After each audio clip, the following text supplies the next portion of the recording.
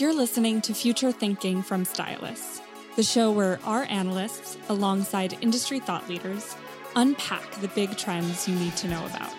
Find out more about what the future holds for your business at stylus.com.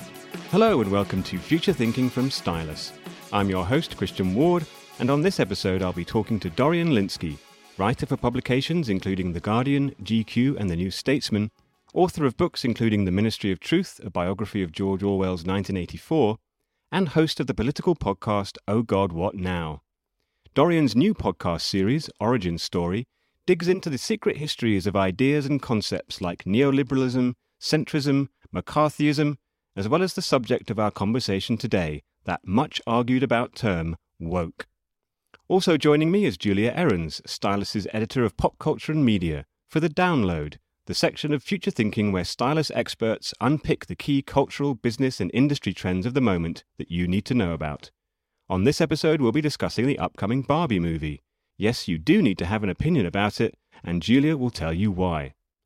But now, let's hear from Dorian Lynskey on the origins of Origin Story. So Origin Story, the point is that each episode, they're about an hour long, we take a very commonly used phrase from the sort of political and broader cultural discourse, like a word or a phrase that we think is used very widely, but often misunderstood. I mean, either wildly misused or just used in a very simplistic way.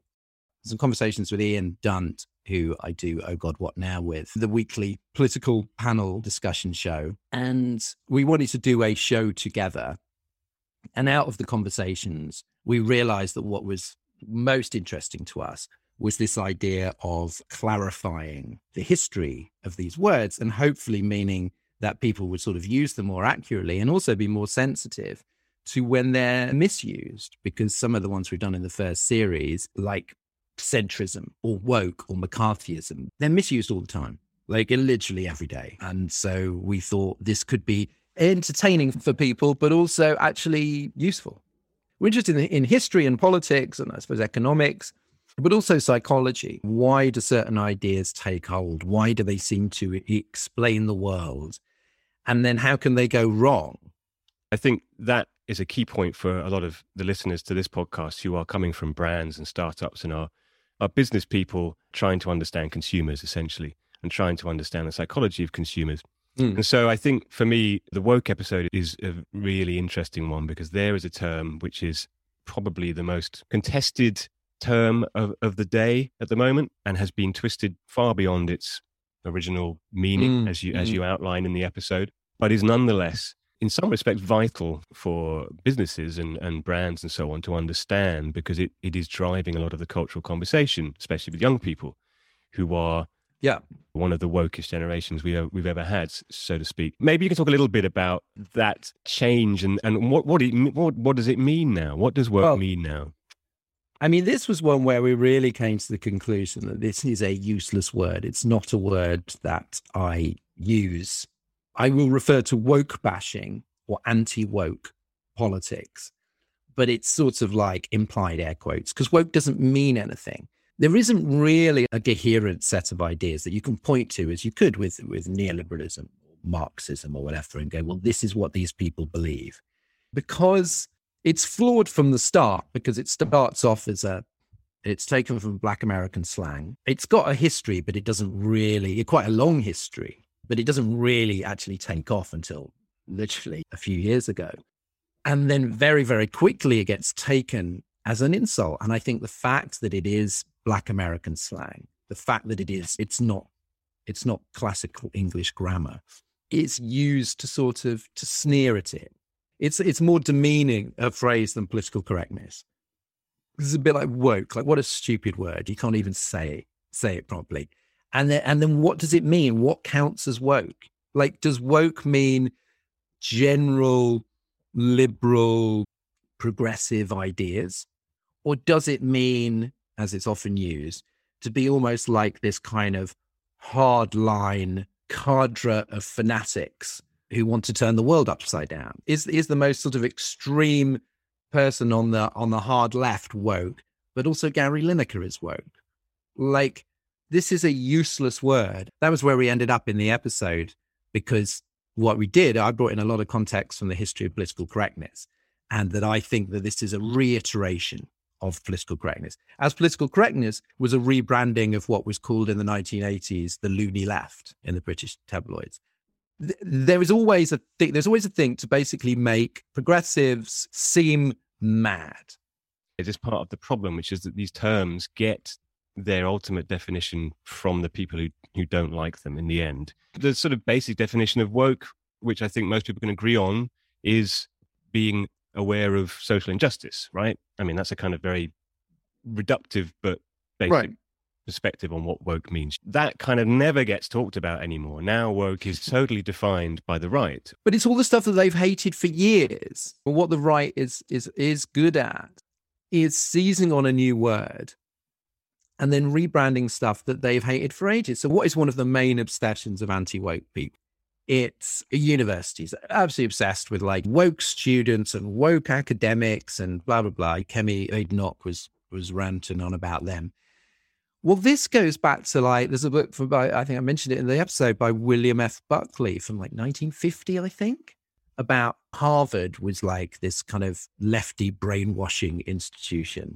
This is like Harvard in 1950. So like not radically communist, I would say. So they keep coming back to the same things, but there is no set kit of beliefs here. It's not like they basically go, okay, here's what you should think about critical race theory, and here's what you should think about statues. Not even specific statues, which is all statues. And here's what you should think about free speech, and here's what you should think about trans rights.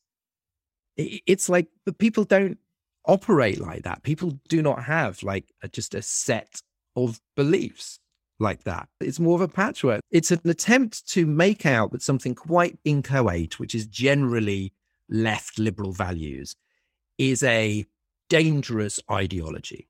And I think the idea of wokeism, well, it's not an ism. It's simply not an ism. Wokeness, but at least it's not inaccurate. But wokeism is an invention. Like, it does not exist. But it makes it sound kind of sinister. Like there are all these set texts and things that you must believe, and leaders and ideologues. But that it's not true. It's way messier than that. You mentioned Kemi Badenoch.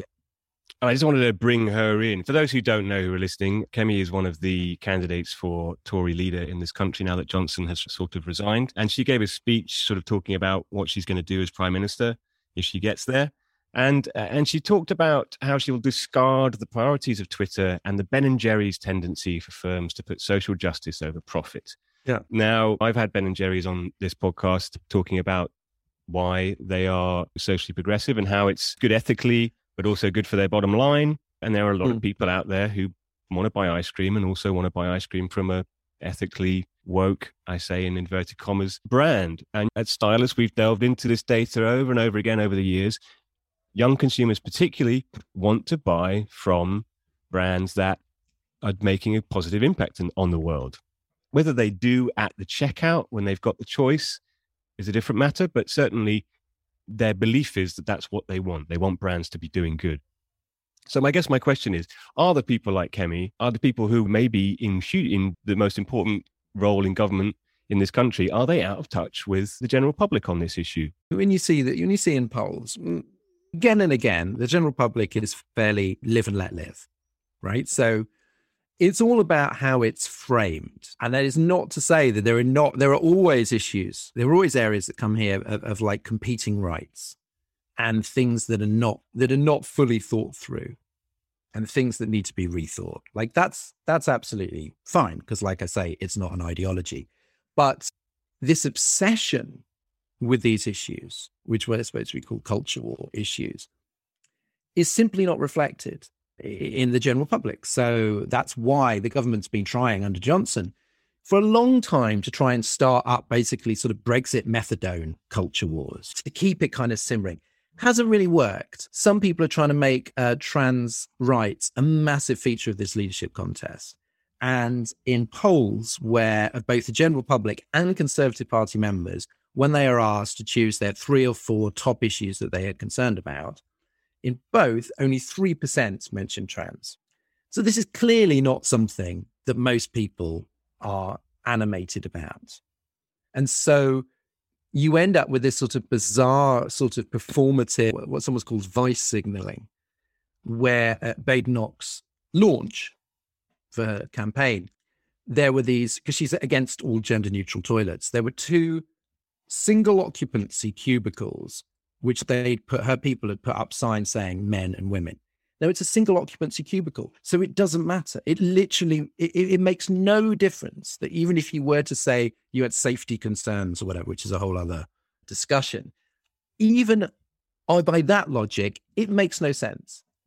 So I don't really know who they're appealing to, except a certain number of newspaper columnists.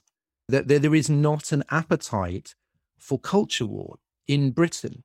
I mean, there's a lot more in America because there's a long, long tradition there and it's been going on for decades. But thankfully, no, it's not really taken off here. So a lot of the stuff that they're saying, I find absurd. That doesn't mean there should be no debate about trans rights or no debate about any kind of rights issue and changes in the law. Of course there should, but this isn't a debate. More from Dorian in a moment. Now The Download, where I'm joined by my Stylus colleagues to unpick the key cultural, business and industry trends of the moment that you need to know about. Here's editor of Pop Culture and Media, Julia Errens, helping me understand why cult indie actress and director Greta Gerwig is making a movie about Barbie. The question is, why is this movie being made? And obviously, the obvious answer is because it will sell lots of Barbie dolls, I suppose. But there are easier ways of doing that than hiring Greta Gerwig, I would have thought, to make your merchandise-tastic blockbuster. And again, it goes back to this question of woke. You know, are they making a film that's trying to comment ironically on what Barbie used to be and can no longer be in this sort of more progressive world that we're in? What do you think about it? I think it's really just an organic evolution of a brand replatforming that the Barbie brand especially actually has been on for quite a few years now. They have a really lovely vlogging platform for Barbie as a character online where kids had tips for mental well-being and mindfulness and kind of, taking care of themselves during the pandemic. In 2020, they also had a great vlog where Barbie with a friend talked about racism following the Black Lives Matter uprisings in the US and elsewhere. So they've been on that sort of trajectory for more progressive and inclusive companion content already. And I think less than, the wokeification of Barbie, it's more about retelling these stories for both nostalgic adult generations, so sort of looking back on the memories they made themselves with active play and recontextualizing them with these narrative features, but then also telling those stories for the upcoming generations and alpha and beta generations who are much more diverse than the millennials and Gen X generations who originally played with these toys in the 80s and 90s, and just reflecting their experience and actually giving them a narrative that enables them to see these toys in the context of their own lives.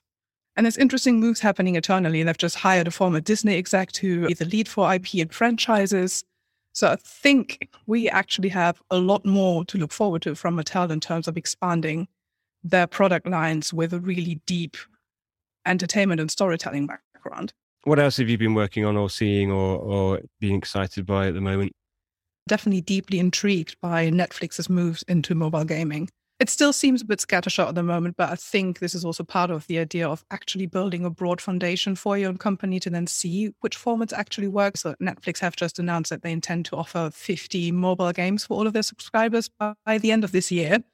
And during the recent Geeked event, they announced a couple of those. And many of them are, casual and mobile games that are based on their existing shows. So you're going to have a Queen's Gambit chess simulator where you have a sort of narrative and you can learn how to play chess. If only there was another way for people to learn how to play chess. And then alongside that, however, they've been buying up really well-regarded indie studios like Night School. They also bought the Finnish developer Next Games, who have actually worked with Netflix previously to create some of their, again, narratively driven themed games for one of the existing shows. So they're building a fairly broad foundation to explore the entire space of mobile gaming. And I think it's an interesting move because people are going to want to have more interactive experiences, and mobile games particularly play a huge role here. Smartphones have a huge penetration in terms of hardware globally. And because they're comparatively small games, they're usually easy to pick up. So there's not like a steep learning curve as you have with really complex console or PC games, which actually means that mobile gaming already takes up 52% of the revenue of the entire gaming market. So it's a huge sector. So exploring mobile gaming as another avenue for you to kind of provide these cross-category experiences and let your fans of, if you're a narrative publisher like Netflix is, actively experience your storytelling as well as passively consuming it, I think is a really smart expansion of their brand. And considering that they've been struggling a bit with subscriber retention recently, I'm not that surprised that they're going hard on this. You can see my full interview with Julia in video form on our YouTube channel. Head over to youtube.com/StylusGlobal and look for the download. Now let's return to the final part of my interview with Dorian Lynskey. One sort of final question, which I'm interested in because of what you talked about in the episode about political correctness.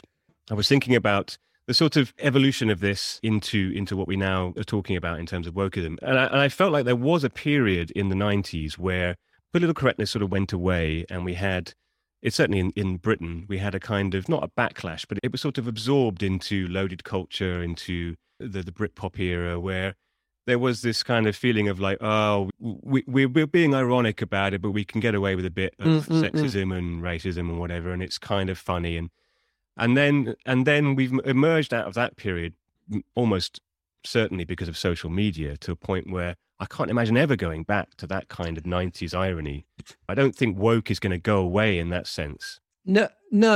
I mean, the one where I would stick up for 90s irony is that I think the left, progressives, they are often at their least appealing when they are humorless, come across as humorless and sanctimonious. I mean, nobody likes, I think, hardly anybody likes those articles, those finger-wagging articles about why some film it's failed. The do better school of writing. It's awful and it's off-putting. And the killjoy aspect of the left is always, I think, it's unappealing and it's self-defeating.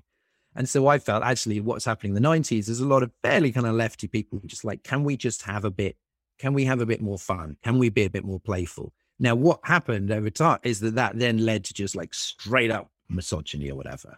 We're still talking about, little Britain, whatever. The blackface would still seem to be okay during the noughties. And so obviously there are some like really bad judgment calls there made in the name of fun and irony and comedy. But what I'm always looking for is a more sort of humorous, empathetic style of progressive politics, which doesn't make it seem like you're always wagging your finger. But what strikes me is that one of the big things in the 90s about political correctness was that the politically correct people were a drag, just awful, boring, humorless nags. And meanwhile, the politically incorrect people were kind of like fun and sexy and groovy. And I don't see that now. The energy I get off obsessive anti-woke people is not fun and irreverent. It's like shrill and paranoid. So I know that some people, I think of your Rod Liddell, Julie Burchill generation, still think that they're kind of like swashbuckling, politically incorrect people. And you want to hang out with them because they're the cool, sexy people.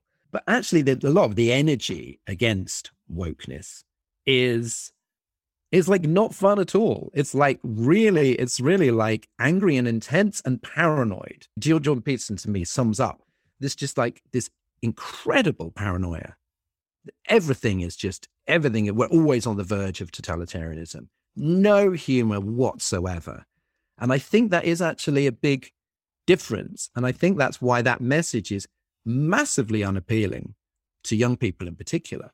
That it's not just that they disagree with on specific issues of rights. It's that they find that like, ugh.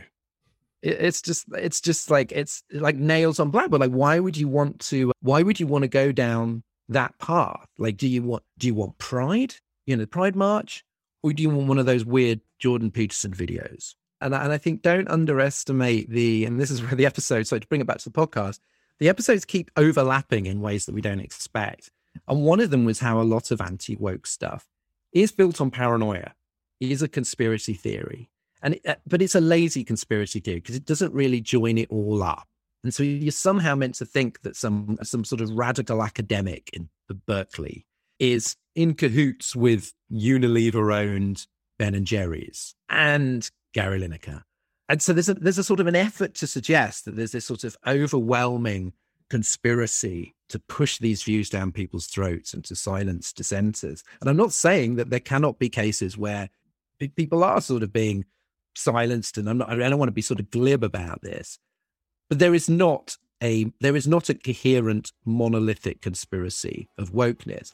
And therefore the people that end up talking about how there is do end up sounding a little unhinged. That's it for this edition of Future Thinking. I hope you enjoyed it, and I'd love to hear your feedback. On Twitter, we're at Stylus_live, and I'm at Christian Ward. And on Instagram, you can find us at We Are Stylus. See you next time. You've been listening to Future Thinking from Stylus, the show where our analysts, alongside industry thought leaders, unpack the big trends that you need to know about. Find out more about what the future holds for your business at stylus.com. And if you like what you heard today, make sure you subscribe to Future Thinking in iTunes or Spotify or wherever you get your podcasts to hear new episodes as soon as they're available.